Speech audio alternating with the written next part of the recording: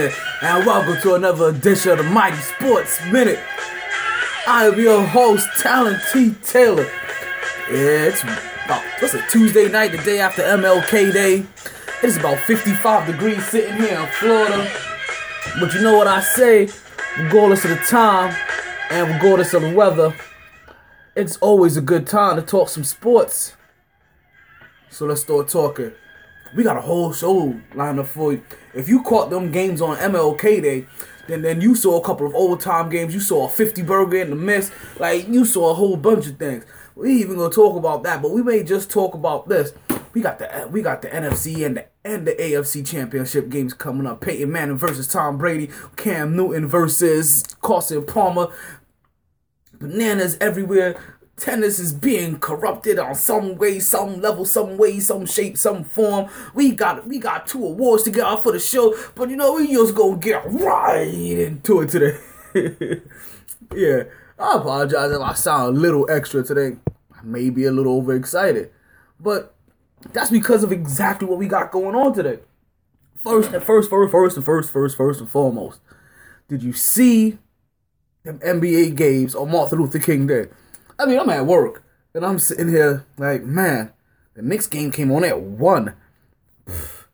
So I pulled up the NBA TV app, or the NBA app on my phone, popped open the Knicks game. That's one thing beautiful about being a Knicks fan, and I happen to be located in Florida, is that my games are never blacked out. The only games I have to worry about being blacked out are Miami, and I can give 2 hoot sweets. I can give 2 of those. If my Miami games are blacked out that night, I can always come back and watch them like 3 days later on a condensed version, you know? So, but man, Golden State versus Cleveland. Like, we're going to talk about them first because Curry and Golden State night was flat out en fuego. Let's put it this way. They came out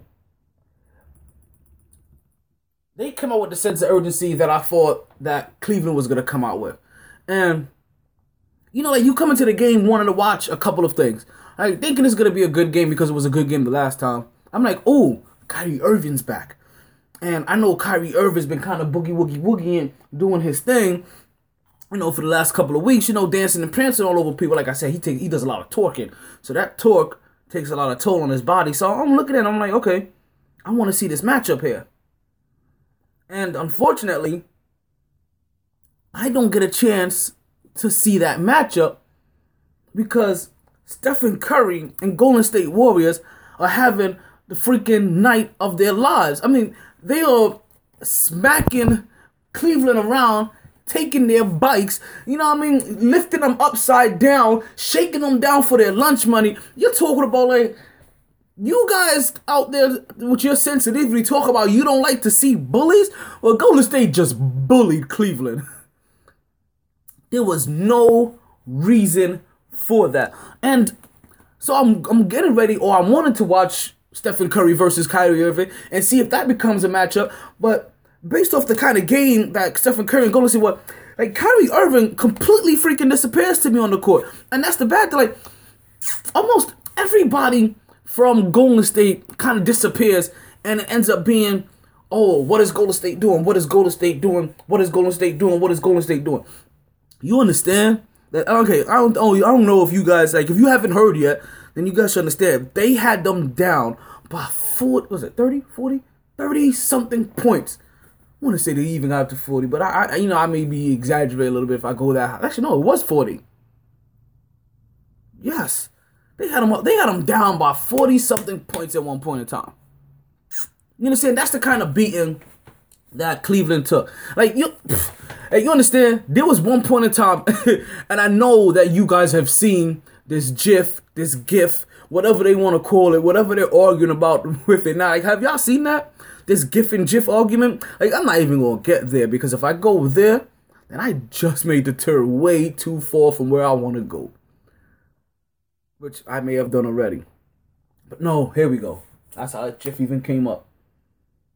So did you see the GIF where they just show LeBron James with this look on his face That's like he goes to post up whoever he's posted up, and Stephen Curry comes and steals the ball, and LeBron has this look on his face that just says, "Oh man, oh man, oh man, not again." yeah, it was just complete and utter defeat, straight from the beginning. And you know what? Not for nothing. I don't feel sorry for LeBron for a bunch of reasons. And it's not for the fact that I haven't liked LeBron since he was a junior in high school. No, it has nothing to do with that at all. Right? LeBron made his bed, and now all of a sudden he's having a problem laying in it. Like, he's talking about guys that need to finish and how they need to have a sense of urgency, and he's been sending Kevin Love messages of how he needs to try not to fit in but fit out, but not fit out but fit into his skinny jeans while he dunks his chocolate milk.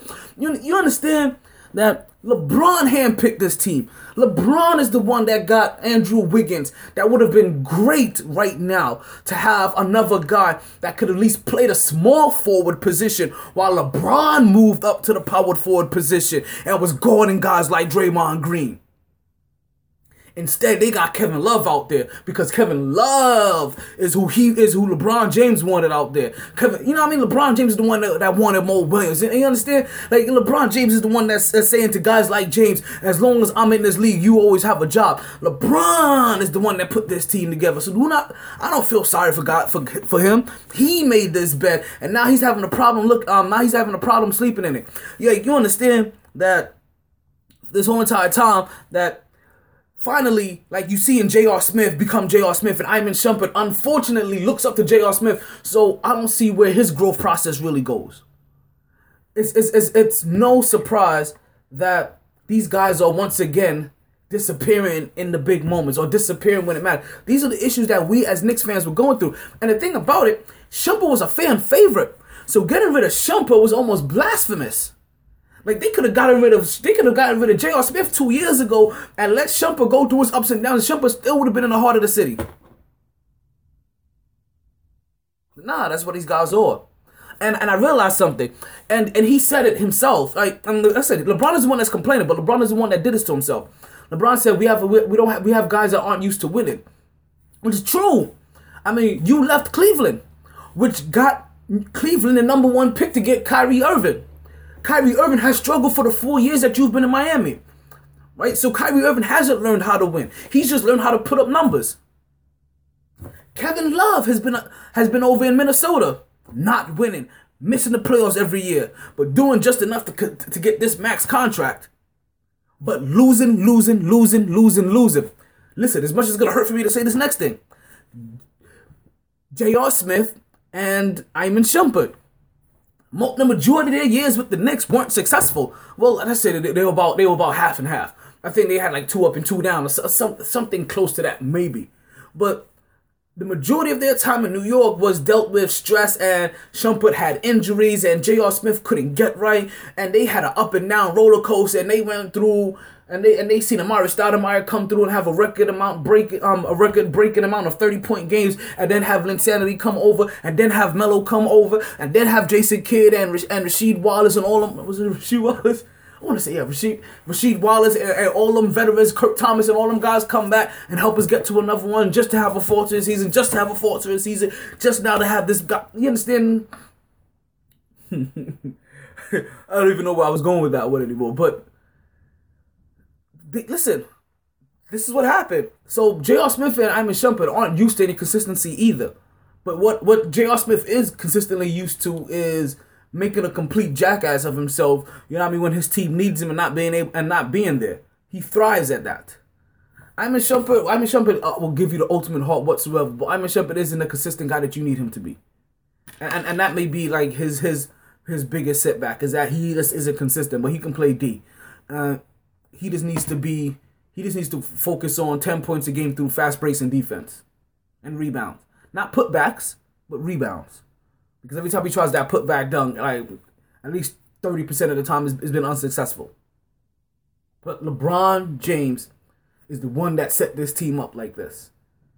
You have to understand, like, he's the one that ultimately got, you know, I mean, the majority of these pieces put together. I'm telling you, when this team said, when he initially was going to this team, and I'm like, you're gonna have Kyrie Irving plus an Andrew Wiggins plus crap. Who was it? Deion Waiters plus LeBron James plus a Thompson. Like, I understand, like, I thought this team was gonna fly up and down the court. Like, you weren't gonna be able to keep up with them. Because who's going on LeBron James at the 4? Like, LeBron James should have manned up and just played the 4. But now look at it. Stretch 4. Real, like Draymond Green is playing stretch 4 better than well, he's playing the stretch 4 position. You know what I mean? Like the first to ever really do it. You know what I mean? Like, really, really good from the power forward. Just like, oh man. Which could have been LeBron this year with for Andrew Wiggins to teach him. With for Deion Waiters. And that other guy that said he was losing weight. You know what I mean? Because LeBron was coming, so he was going to at least try to show some effort. But like I said, LeBron is the kind of dude that could have taken any team to the Eastern Conference Championship. Any team whatsoever. He could have taken that team. And most likely, he probably would have lost to that team too. But that team would have been better matched up for what you have to withhold against Golden State and how this league is slightly shifted. Because, listen, while Kevin Love is a shift in the right direction where the league is going, you may have just gotten him 1 year too late. And that may be the biggest thing there, where he just may be still a little bit too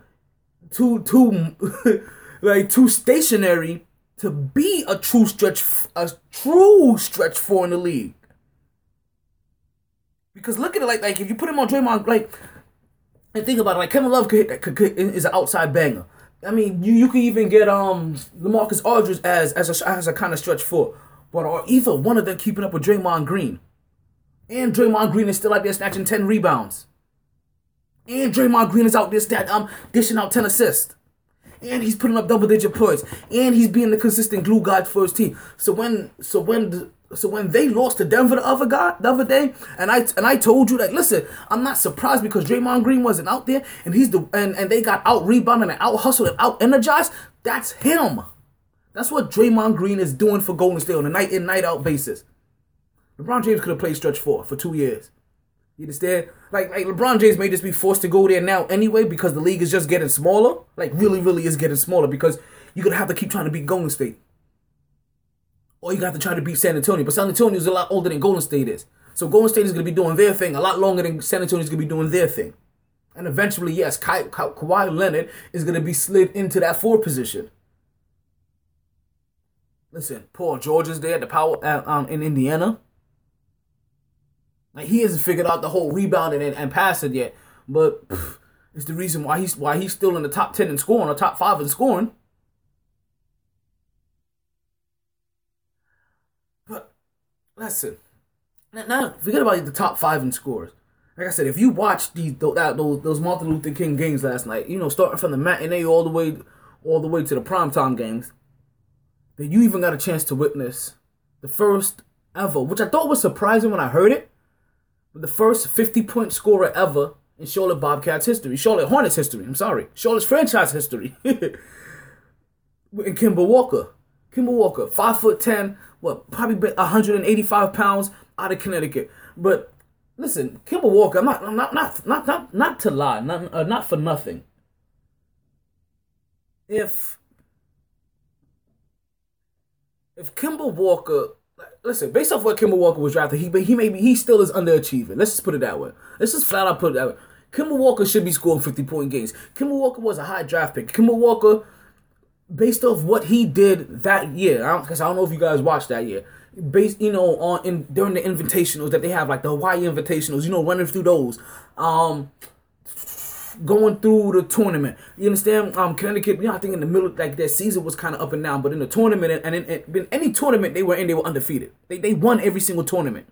Invitationals, the Hawaii one, the one that they have before the season, they also historic. I think they have like 2 of them for the conference that Connecticut is in, UConn is in. So Big East, sorry, yes, that's what I was trying to remember. For the Big East, So yeah, I mean, Kemba Walker, I guess could say is kind of due for a 50-point game because he's always been a dynamic scorer. Listen, it took double overtime to do it, but at least it was double overtime to win 50 games. I mean, not 50 games, but to score 50 points and not double overtime just to beat the worst team in the league like the Knicks needed. Not only did it take them double overtime to beat the worst team in the league, but it also cost them their starting power forward and their backup power forward in Thomas and KP, Porzingis. Porzingis took it back, has a foot injury that he's trying to deal with. And Thomas, I don't know if you guys caught it when it was late in the game and he landed kind of bad. You just saw him kind of hesitate underneath the rim. I was curious ever since that point to hear what was going to happen. And yep, no doubt, he strained his knee. I was hoping, and that's the thing about it, I was hoping it was going to be like a left calf issue. Like, you know what I mean? Like he strained a calf or not calf, but like a hamstring or a quad. But unfortunately, ended up being his knee, so we're gonna see what happens with him. But listen, the Knicks did. I've learned this really quick, right? This season, right? Knicks fans are retarded, and you can't listen to half the shit that half of them say because they are way too on one side of the coin. Like I have some of my boys over here talking about, oh, Derek Fisher needs to go because Derek Fisher doesn't need to, doesn't know what he's doing. Yeah, you may be right. You know what I mean? Partly, but because he's a second-year coach that is experimenting. But I asked him that based off really just trying to figure out, like, what were you expecting Derek Fisher to do with this particular team when the season started? Because I don't think most people had us at 500 until they saw Porzingis starting to play good and then kind of figured, hey, Porzingis meshes well with Williams and all these other guys and there's a good chemistry. And you know what? Maybe these teams could be better with a different coach. They're utilizing them better, but you have to understand the cohesiveness that they have now was built through Derek Fisher's consistency with hustle and defense. And I think who did I hear say this?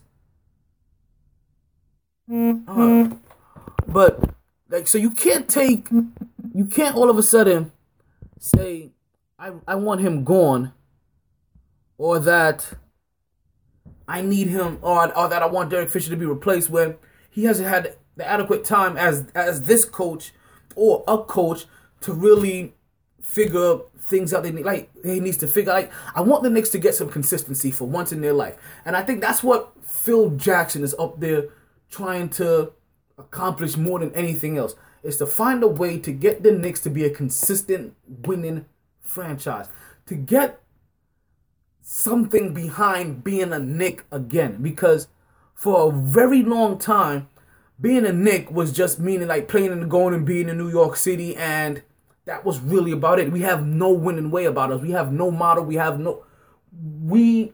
a franchise have no image. Like the Lakers have an image. Miami Heat even have an image.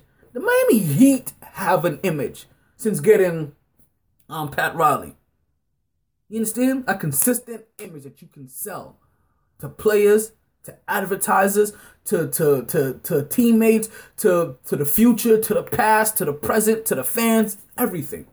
So when I hear that these people keep saying that, oh, we need to find a way to get rid of Melo so that we can get Porzingis in there, do you not realize that we have not won a game without Melo this season? And do you not realize that also at the same token, we struggle when Porzingis is out the game? Like, I watched that overtime, like that game yesterday with those double overtimes. Part of the reason we struggled is because we didn't have Porzingis there anymore. Part of the reason why we lost, why we have all those losses, or some of those losses, just like 3 straight in a row, is because Melo wasn't there with us. Because those two guys all commanded in their own right. And when I'm watching Porzingis, it makes me realize one thing. Porzingis may be the ultimate example of what Melo and we always wanted out of Stoudemire. And yet you want to get rid of finally having that dual piece together. Where that space that Melo likes to function in is wide the fuck open. Why? Because you have a power forward or at least one big man that can function all the way out to the 3-point line. All the way out to the 3-point line and beyond.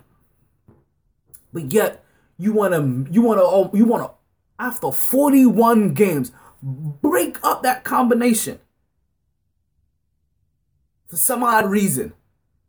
You understand? Even the fact that Derek Fisher's there, and he's getting through to these guys, and he has them playing with a purpose. You want to take that out of there, not knowing how many of these other bench players that actually are playing hard because of Derek Fisher and the way he's been treating them and what he's been doing with them. Not knowing if that's going to completely deter them and derail them, they become unmotivated, and now we get somebody in there. We have no kind of bench production. There's a lot of things that I'm hoping for. Like Jeremy Grant has had a kid. I'm hoping that this kid helps him focus on his point guard play, and he becomes that point guard that we need. Because if it's more evident than anything else, besides the attractions and additions and the coaching of it and that, we need to solidify spots. And one of the spots that we need to solidify is the point guard position. But we're not gonna do that at the expense of our starting small forward, of our starting point guard. I'm sorry, power forward. So when these Knicks fans are talking this mess, you guys really need to stop because you're sounding stupid. I'm sorry, like this is coming from a diehard Knicks fan, and what I'm telling you is that you guys need patience sometimes. You go way too impatient, and you don't allow yourself to see and enjoy a process. And this is one of the few times that we are putting through a process that can last and be sustained once again for a 20-year time span. Because if we build a culture in New York, then that culture will not go away. It is going to be something that is passed down from generation to generation to make people now not only come to the Garden, but come and play with a sense of urgency and a sense of pride and with a winning mentality. Because we haven't had that in almost 2 damn decades. I'm sorry.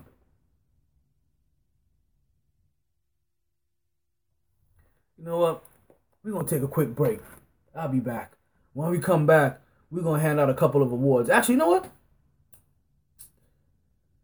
Just because we are still talking about basketball. Actually, no, we'll hand out a couple of awards when I get back. Tickle.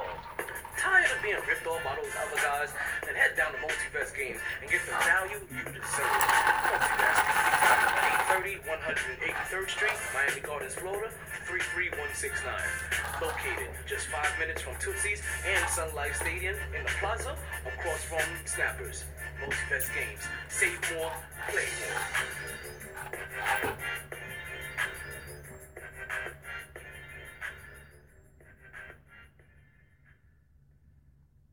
And we are back. Thank you for listening. As you already heard, Multi-Vest Gates, play more, save more. And I got a couple of awards to hand out. I've seen some stuff this weekend, or these last couple of days, and I have to hand them out because listen, we're not just gonna let people slide by just doing whatever they want to do. Actually, who really cares what they want to do? But there's a couple of things that that I'm gonna have to call out when I see it, and it's either stupidity or just dirtiness. Stupidity, dirtiness. Stupidity and dirtiness. So, the very first one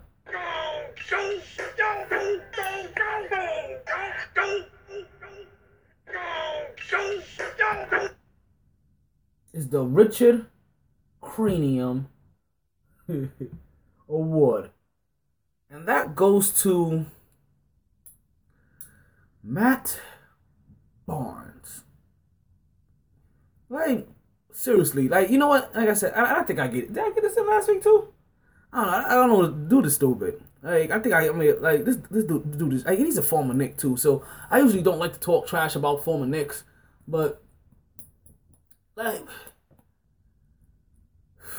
Matt Barnes goes out and says, you know what? I'm not always going to be a basketball player. Eventually, I'm going to see him when I retire. So that means that even in the next environment, right, or the next time there's an altercation, you won't be able to use Matt Barnes the allegation or the alibi saying that, oh, I didn't go there in intent to cause harm or whatever, which I find a complete lie, because if you didn't go there to cause harm, why didn't you try to communicate why didn't you try to make some kind of communication with the adults in the matter, over the phone instead of driving? What did he drive? Like 200 miles, 100 miles, 150 miles, 100 miles, 100 miles, right? Before driving over 100 miles to go burst into your ex girl's house that I believe should have a restraining order on you because you whooped the ass before. You know what I mean? But yet you saying that you didn't come there with any violent. I'm sorry, you have a violent background. Now, I mean, not only against men, but you a bitch ass nigga and you beat women. Like that's really what it is. Like you can call it what you want to call it. Like you a bitch ass dude. Like you was beating on your wife. And anybody else that's listening to this podcast and think I may be going on the line because you beat your wife too and don't appreciate me calling him a bitch ass nigga, well, guess what? You a bitch ass nigga too. If you beating on any kind of woman that's in your life, you a bitch ass nigga.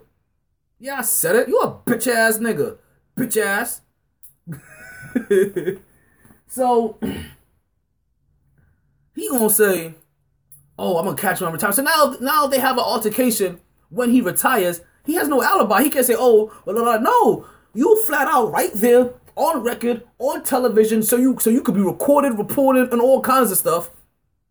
Said that the next time that when I retire, I plan on running into it again. When I do, there's actually gonna be a problem, just like it was the last time, because you don't know how to handle yourself like a man or like an adult, for that matter. So yeah, you get the Richard Cranium Award for the week.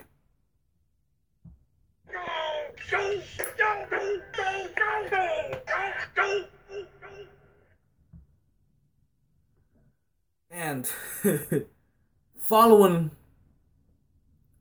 his stupidity is a guy that I didn't really see this coming from.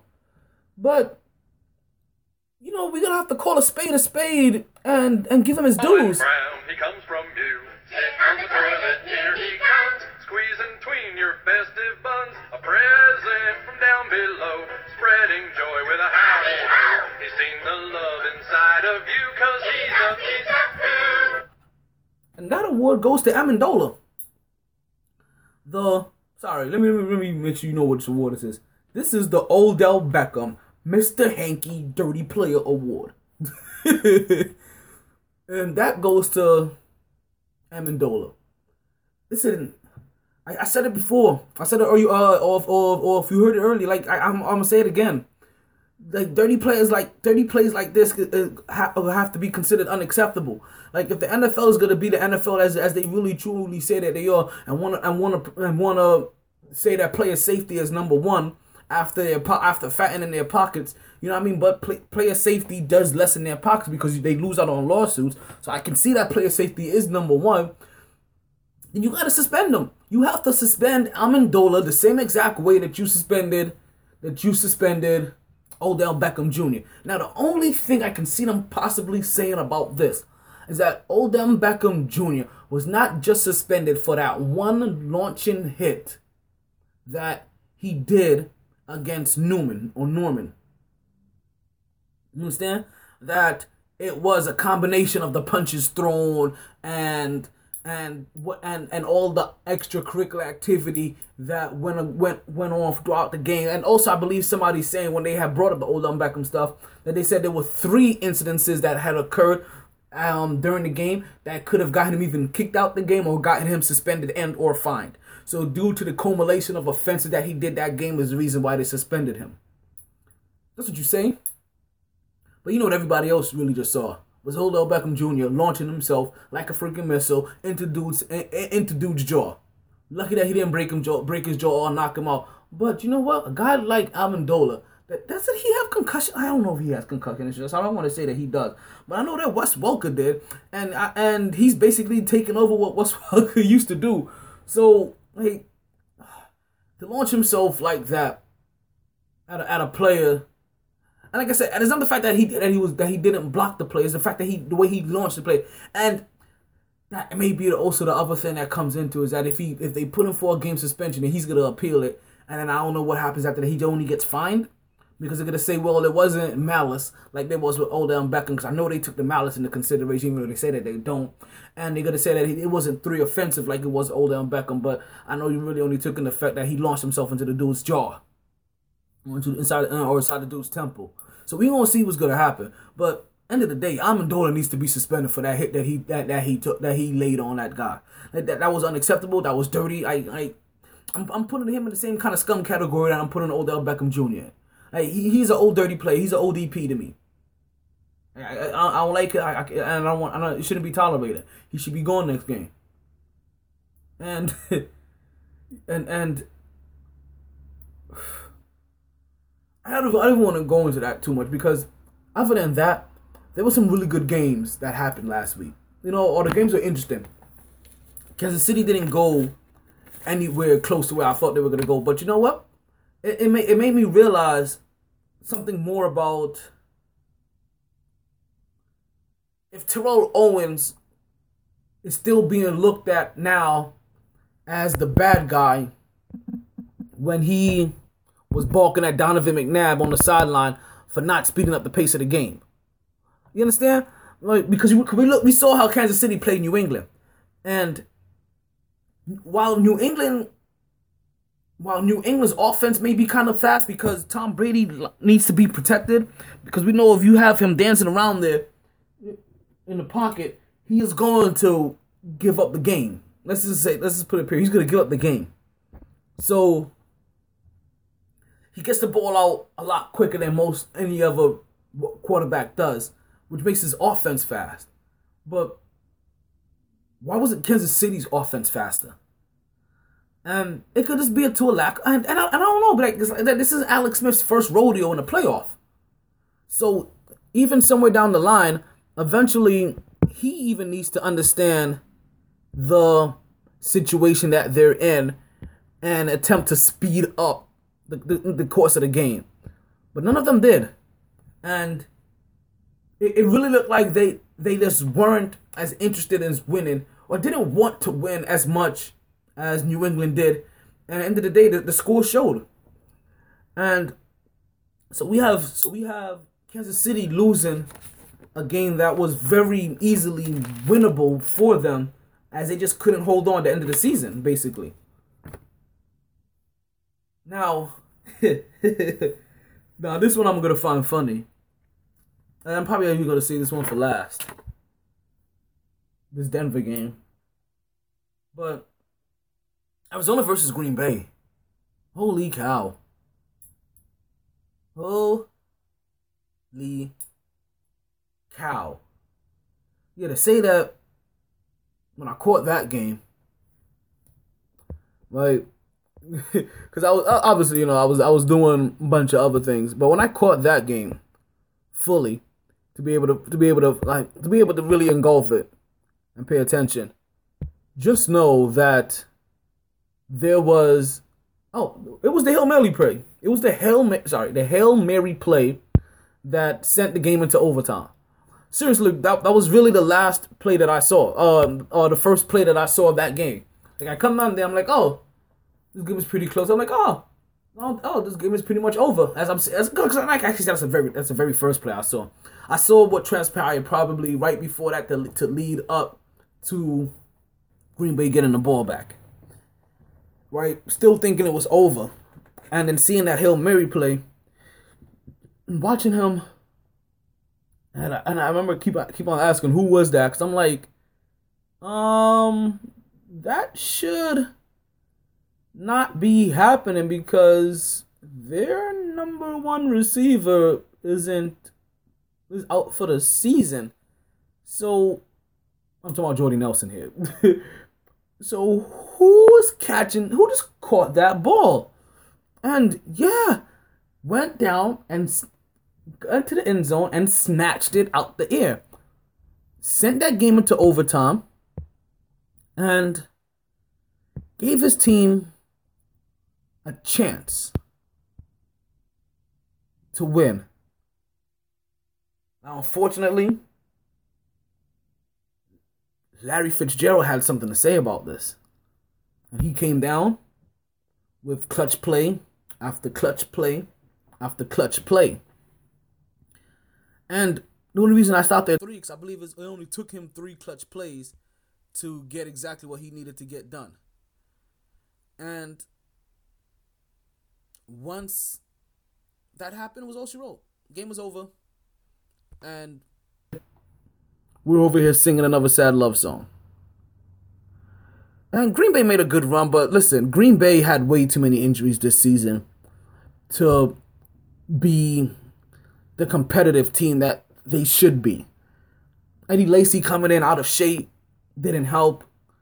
And if I'm not mistaken, because I want to say that Clay Matthews may have had a rather mediocre season, but I don't remember him standing out much. But I do remember him changing positions because of a scheme change or something like that, if I'm not mistaken. I have to research that one. I'll double check that.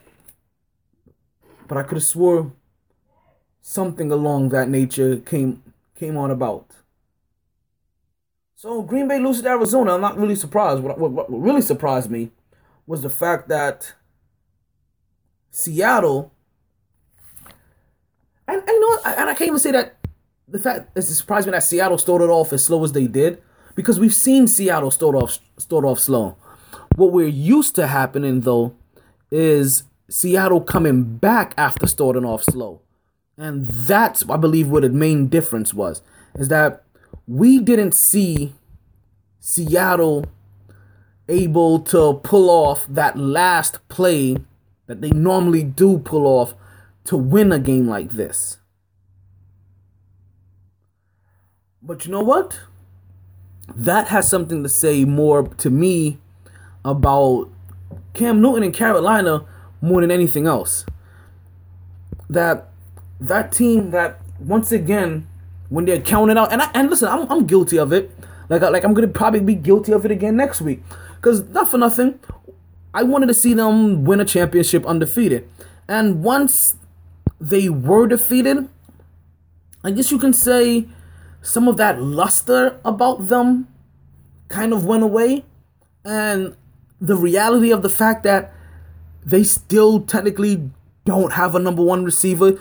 They're doing this with guys like Ted Ginn and Funches, and you're talking about Greg Olsen as your only consistent viable option. Cam Newton. Listen, for all of its worth, Cam Newton is the truth. Like I said, like we talked about this middle of the season when I was justifying Cam Newton's run. He did this in college. Once he kind of just figured things out, he figured things out in college, and he just muscled his way up to a championship. He's doing it again in the NFL. Wait next year until he has, and maybe that's what I'm really waiting for. Wait next year until he has talent. That running game is still solidified. That defense is still strong. But then his wide receiver comes back, and then Funches is another year in. Like I said, we're really surprised that Seattle I guess that's what's really surprised, that Seattle didn't find a way to pull off the win like they normally do. But once again, even Seattle is dealing with a number of injuries that would make it hard for them to beat a team like Carolina that just went 15-1. Because when you beat a team that went damn near perfect, then you gotta play damn near perfect. And they did it. They did everything but that in the first half. They looked like Jameis Winston in that national championship game last year. That's exactly how it looked. They looked like what they did to Peyton Manning a couple years ago. Actually, was that last year? No, that was Tom Brady. Yeah, a couple years ago. So, like I said, that's not surprised. Just not surprised. Now, the game that really, I guess, this game more than anything surprised me. Pittsburgh versus Denver. Even though I picked Denver to win, and that was only because I believe that Pittsburgh was just too injured to be able to put together enough to beat Denver. Man, It didn't look like it. Like, and you know, like it's a couple of things. Like Pittsburgh showed the kind of fortitude as a franchise that I wish that the Jets had something to lean against and do. And I guess that's what made that game stand out more than anything is that your number, like I said, I gave it a flat out just raw schematics of it. Your number one and number two wide receivers are gone. I'm sorry, running backs are out, both injured. Your number one wide receiver is gone. Your quarterback is injured with a shoulder injury. Your quarterback has a shoulder injury. I didn't expect that game to be close or barely even competitive, to even be honest with you. But Pittsburgh showed the kind of grit, the kind of battle that you kind of have when you're a franchise that has something to lean against. And even with that said, man, did they have help? Did they have help? What did Detroit have? Like 10, not Detroit, but Denver have like 10 drop passes? Like, listen, you can talk about Peyton Manning all you want. But you cannot drop 10 passes. Like put it this way. Is it not easier just to catch a nice little softball that's thrown? Like I don't understand how you like. Look at let's put it this way. Your defense. The defense for Detroit did exactly what you thought the defense was gonna do, right? But it wasn't like I said it was gonna be, and they weren't the ones that were carrying Peyton Manning's weak arm, but they were carrying the receiver's baby hands. Like I don't know what else to call it, because and like put it this way, because this is what I find funny, and this is something I think I really meant to look up today. Doesn't Demaryius Thomas have a commercial, a fantasy football commercial for that, where he's throwing something to some guy that's sitting on the couch. The guy's hands are all greasy from wings. Like he throws him the remote or something, or football, and he drops like the remote or football. And he goes, "What did I tell you?" He goes, "Oh, winners don't drop something." Well, Demaryius Thomas, your hands weren't covered with greasy wings. Actually, if I'm not mistaken, you wear gloves. And those gloves gives you a grip appeal equivalent, if not better than what used to be Stickum. So if you're going to do a commercial to a regular old Joe on the couch about catching anything, or making sure he doesn't drop anything, because when they don't drop balls, shouldn't you make sure you drop some nice easy passes that are coming in at a velocity that anybody should be able to handle? That I'm pretty sure that I can handle at my age. That I'm pretty sure that a couple of middle school kids can probably handle. With your gloves on? No. Like, listen. As much as I want to say that Pittsburgh played a good game, Pittsburgh didn't play a good game. Denver played a horrible game. Horrible game. So you know what we're going to do? We're going to chalk this horrible game up to timing. To timing because Peyton Manning hasn't been there for about 4 weeks. To timing because they had to get used to the velocity of Peyton Manning's balls. You understand? Like, this is the first game that they really had to deal with it. And you know what? You may have taken your ball off of it a split second before you had to, because you thought it was gonna be it was gonna be into you a split second sooner. So we're gonna call this timing all around. Timing on the quarterback, timing on the wide receivers. But you can't drop that many balls as a wide receiving core and generally expect to win. Luckily for Denver, that this probably has been the most complete team that Peyton Manning, like I said last week, has ever been on. And the fact that they have a defense that can carry them through almost any single game is probably the most beneficial thing that he has going for him right now. So I can't remember the last time he's had a defense this bad. And when I say bad, I mean good. Like a defense this clutch, this dynamic.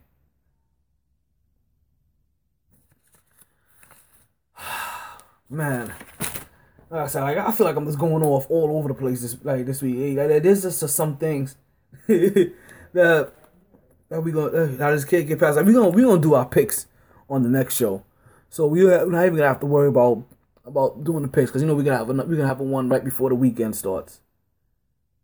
But can I? You know what? We're gonna touch on this right when I come back and when I do come back, we're gonna talk a little bit more about the games that went on Martin Luther King Day. We're gonna talk about a future Hall of Famer. And what if Peyton Manning wins? That and more next. They didn't join this team to win championships or become famous. They joined because there is important work to be done, and only some able to do it. They are brighter, better educated, led, and equipped than any team in history. They are doctors, lawyers, engineers, technologists, and combat troops, all prepared for whatever comes their way. You'll find them where the lights don't flash, and the only contract they sign is with themselves and their country. One day, they may be asked what they did to make a difference in this world, and they can respond, I became a soldier.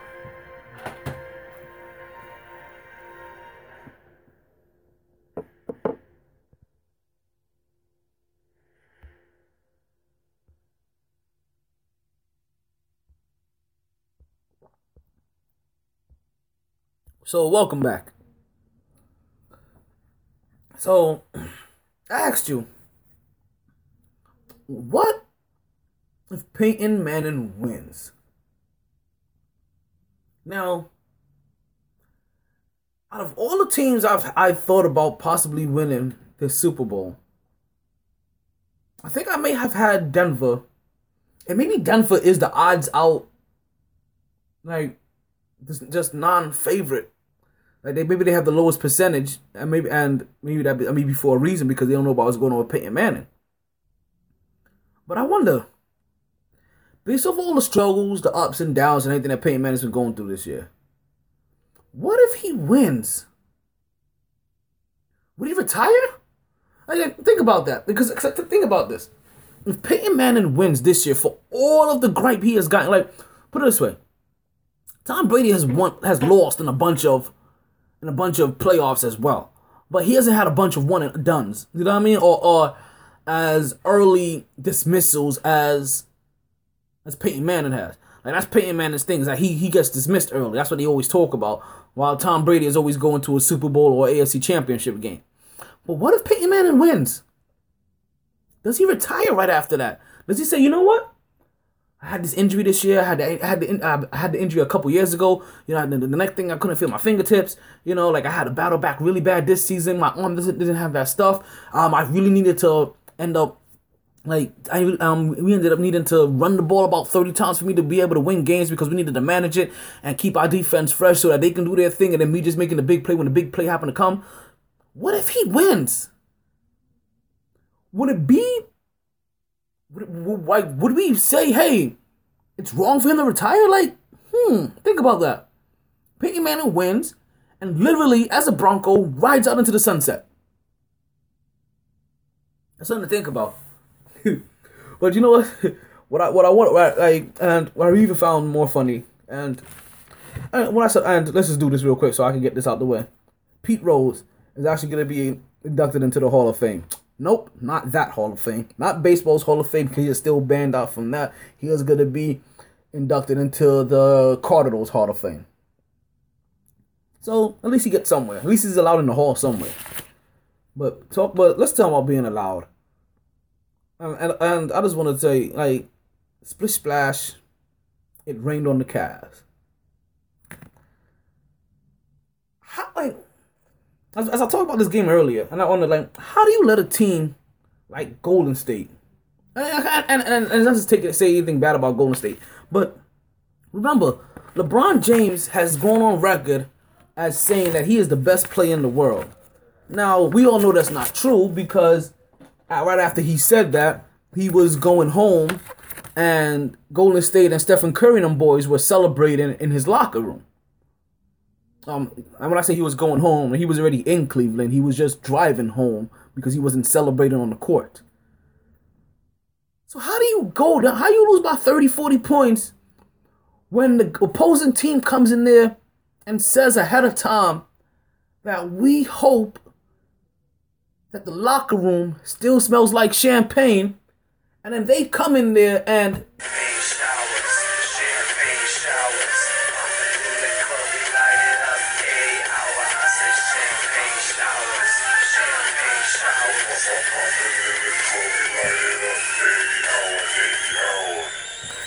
just rained all over you all night long. That they took you from front to back, to beginning to end, from left to right, to up and down, horizontal, diagonally, from column to post. They completely dominated that game. And they came and said that, listen, we're hoping that our champagne shower is still there's still remnants of our champagne shower in your locker room, in your home. And this is how you respond to it? Mr. Best Player in the world? You have to do better than that, B. You have to do better than that. Or you have to stop calling yourself like the best player in the world. Like, cause put it this way. And let me just say this real quick. Like, give it to you this way. The best player in the world, right? He's been deemed the best player in the. He's been deemed the king of the NBA since he's basically coming to the NBA. So let's think about this in a world, let's say like a Game of Thrones kind of world, right? A world of conquering and kingdoms and lands and things like that, right? LeBron James wasn't a dominant king over the land. No, he wasn't. Think about it. He had a reasonable, prosperous land, territory. And every time he decided to make a push into a big boy status with his land, right? His village, his conquer, his you know what I mean? His territory, his kingdom, right? His kingdom was always being conquered by somebody else. He could never make it to the top of that mountain, right? Him and his troops and his army and that king that claimed to be the best king in the world, best player in the world, was always finding a way to lose to other kingdoms and other lands. And instead of building up his army like a good king does, or like a good king should, he abandoned his land and he abandoned his people. And he left them. And along the way, he didn't care how many of them got slaughtered and were left behind, because he knew that a decent amount was going to come with him. And not only did he realize knew a decent amount was going to come with him, he knew there was going to be a few that were going to stay and build a rebel army, you know, and keep the hope alive in case he returned. But nah, what he did is that he went with any of his surviving peoples, his surviving troop, his surviving land, and he went and he found a more prosperous king, a king that had won some wars, that has actually won some meaningful battles to be able to purposefully and wholeheartedly, solidly place their flag into the ground and say, yes, we have conquered land. We have seen that mountaintop. We were the king of the mountain. And we have staked the claim. And yes, our kingdom does flourish. It does prosper. It does bring gold and winnings. But no. While he was there, right, and looking to recruit the help of a neighboring land that, like I said, I had seen prosperity, but had fallen off some, and were kind of in the struggling situation anyways. He went and found two more struggling nations, basically. And those three nations built one strong nation, one strong land, combined all three armies, and they decide to go on a tirade, a tyranny, if you want to call it. And even when they went on this tyranny, the same boys out of Texas that had faltered and stopped them before in the past, right? That, one of the people that you teamed up with. See, it was the same people from Texas, but it was a cousin of the Texas crew. And they came through. And they said, well, you have built this mega army, but we are going to come through and we are going to see and fully test your resolve. Because the last time we both met at the top of this land, we fell short. Supposedly your army is stronger now. Let's see how well you fare.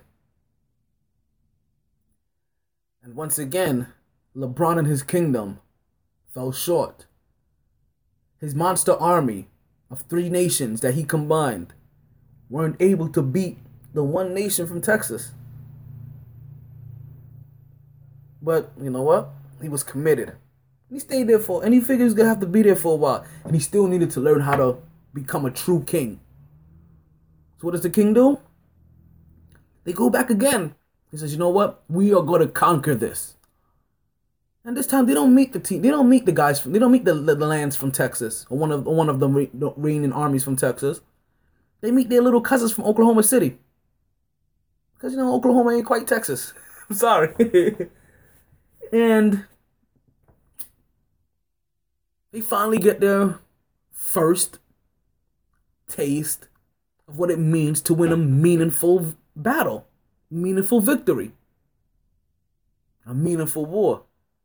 They come back again. And they're now sitting there, the top of the mountain.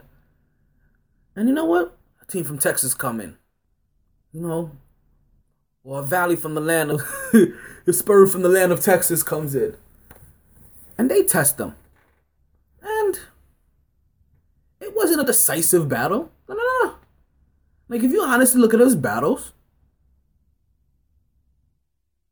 they lost, but they left LeBron and his team severely wounded. Because you understand, they weren't winning that battle. They just happened to catch a decisive strike at the proper time against a key member of the opposing team's army. It wasn't a death strike, but just enough to put them into retreat. Because you know what that army did after they regrouped and their injuries were healed? They came back again to prove that they won't put their guard down next time and you won't catch them with a lucky glancing blow. And they put their foot on them. And they put their foot on their throat.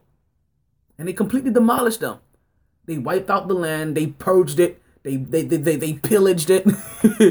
Like, you understand, there was nothing left of the land that LeBron had ran to.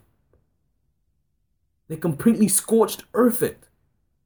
Forced them to regrow and rebuild their land, as LeBron, now supposedly the king, has to run back to his kingdom again because he can't get it done there and he'll just run out of that land. Yes, the scorched, heated land. So now he makes his way back to Cleveland. As I said, there was rebel armies there waiting, and there were always whispers of his return. And the time has passed, and the people forgotten of how much of a tyrant and a crybaby of a prince that he really was. But he comes there now, winning some meaningful battles, winning some meaningful wars, and he comes back to rule his land again. And he's beloved by most people. The armies are reformed. People come back. People come back into his village, and things are flourishing again. And he has a flourishing land until he realizes that he has been gone for way too long, and the land that he once knew is no longer the same land that he is trying to conquer. The layout is different, and now the king runs into the golden child, and the golden child takes out his army, starts firing away their cannons, their long-range missiles, and starts showing them what true artillery is like. And LeBron, once again, in his kingdom, has nothing that they can do to show, because all that they saw were Champagne showers, champagne showers. Popping in the club, we light it up every hour. I say champagne showers, champagne showers. Popping in the club, we light it up every hour. and snatched their hearts. And now we're going to see if he can do it again. That is a great story. Like I said, he's the only guy I know that can take any team to the Eastern Conference Championship and just fail every single time and it be accepted. Man, so later on this week,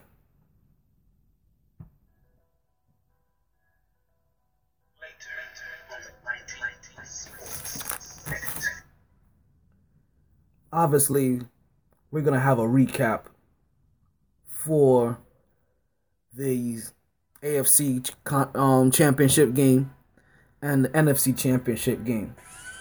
I'm going to do my picks in the next show, obviously. And as the power rankings hasn't changed much, San Antonio, Golden State, Oklahoma City, Cleveland, and the Clippers, this week happens to be a pretty low-full week. Martin Luther King MLK Day may have been the best day that they had. But we're still going to watch. So, please, remember, you can find me anywhere. SoundCloud, MyT Sports Minute. Facebook, MyT Sports. Twitter, MyT Sports. Listen, follow, love, enjoy. Appreciate you guys all the time. All the time for listening. So stay tuned. Stay blessed. And don't stress. Sorry, boys. All the stitches in the world can't sew me together again. Lay down. Lay down. Always knew I'd make a stop there. But a lot later than a whole gang of people thought. Last call for drinks. Bars closing down. Sun's out. Where we going for breakfast? Don't wanna go far. Rough night. Tired, baby. Tired. MyT!